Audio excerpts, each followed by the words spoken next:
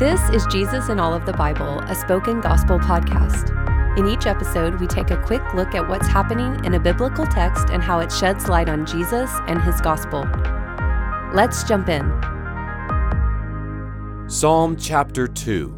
What's happening? Psalm 2 is about God's kingdom. God promised David, the king of Israel, that one of his descendants would sit on his throne forever. This would be God's king, ruling God's kingdom. This would be God's anointed one, which is the same word translated as Messiah in the Old Testament and Christ in the New Testament. But the opponents described in this psalm want nothing to do with this kingdom. Rival nations and internal rebellions try to gain authority over God and his chosen people. They do not want to submit to Israel's God, much less to God's anointed one, Israel's king. But the psalmist says that all of this plotting is in vain.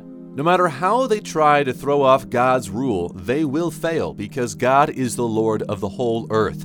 In fact, thinking a human can overthrow God is so comical that God laughs at those who try. It's laughable because God has already decided who will reign as king. The king will not only rule over Israel, but the whole earth. This promised Messiah will be called his son. He will judge the nations with a rod of iron and establish justice across the whole earth. God's king will come. It will happen. So instead of trying to rebel or build your own kingdom, there is only one response. The kings and rulers of the earth must kiss the Son. Picture a person bending the knee and kissing the king's ring. It's a sign of allegiance. God rules the universe, and his king will rule forever. Rebellion against this king is laughable and leads to destruction, but allegiance to this king leads to blessing and safety. Where is the gospel? The good news is that Jesus is this promised king. God reveals this truth early on in Jesus' ministry by quoting this psalm at Jesus' baptism.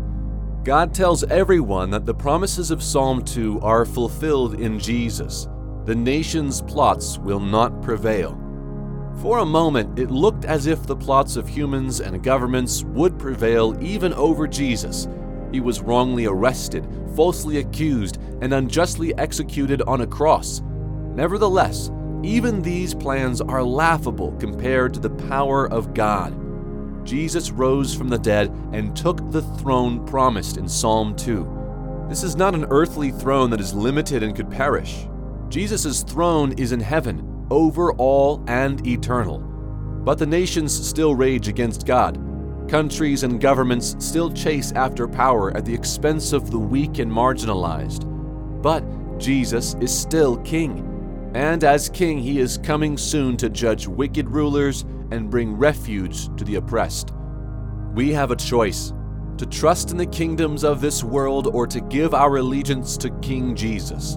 And if we bend our knee to Jesus, we will find refuge in him. See for yourself. I pray that the Holy Spirit opens your eyes to see the God who is in control of all when everything seems out of control. And may you see Jesus as the promised Son who sits on the throne of heaven, bringing mercy and justice to the ends of the earth. Thank you for listening to Jesus in All of the Bible. This podcast is created by Spoken Gospel. Spoken Gospel is a nonprofit ministry dedicated to speaking the gospel out of every corner of Scripture. To learn more about our mission and to view all of our free resources, visit spokengospel.com.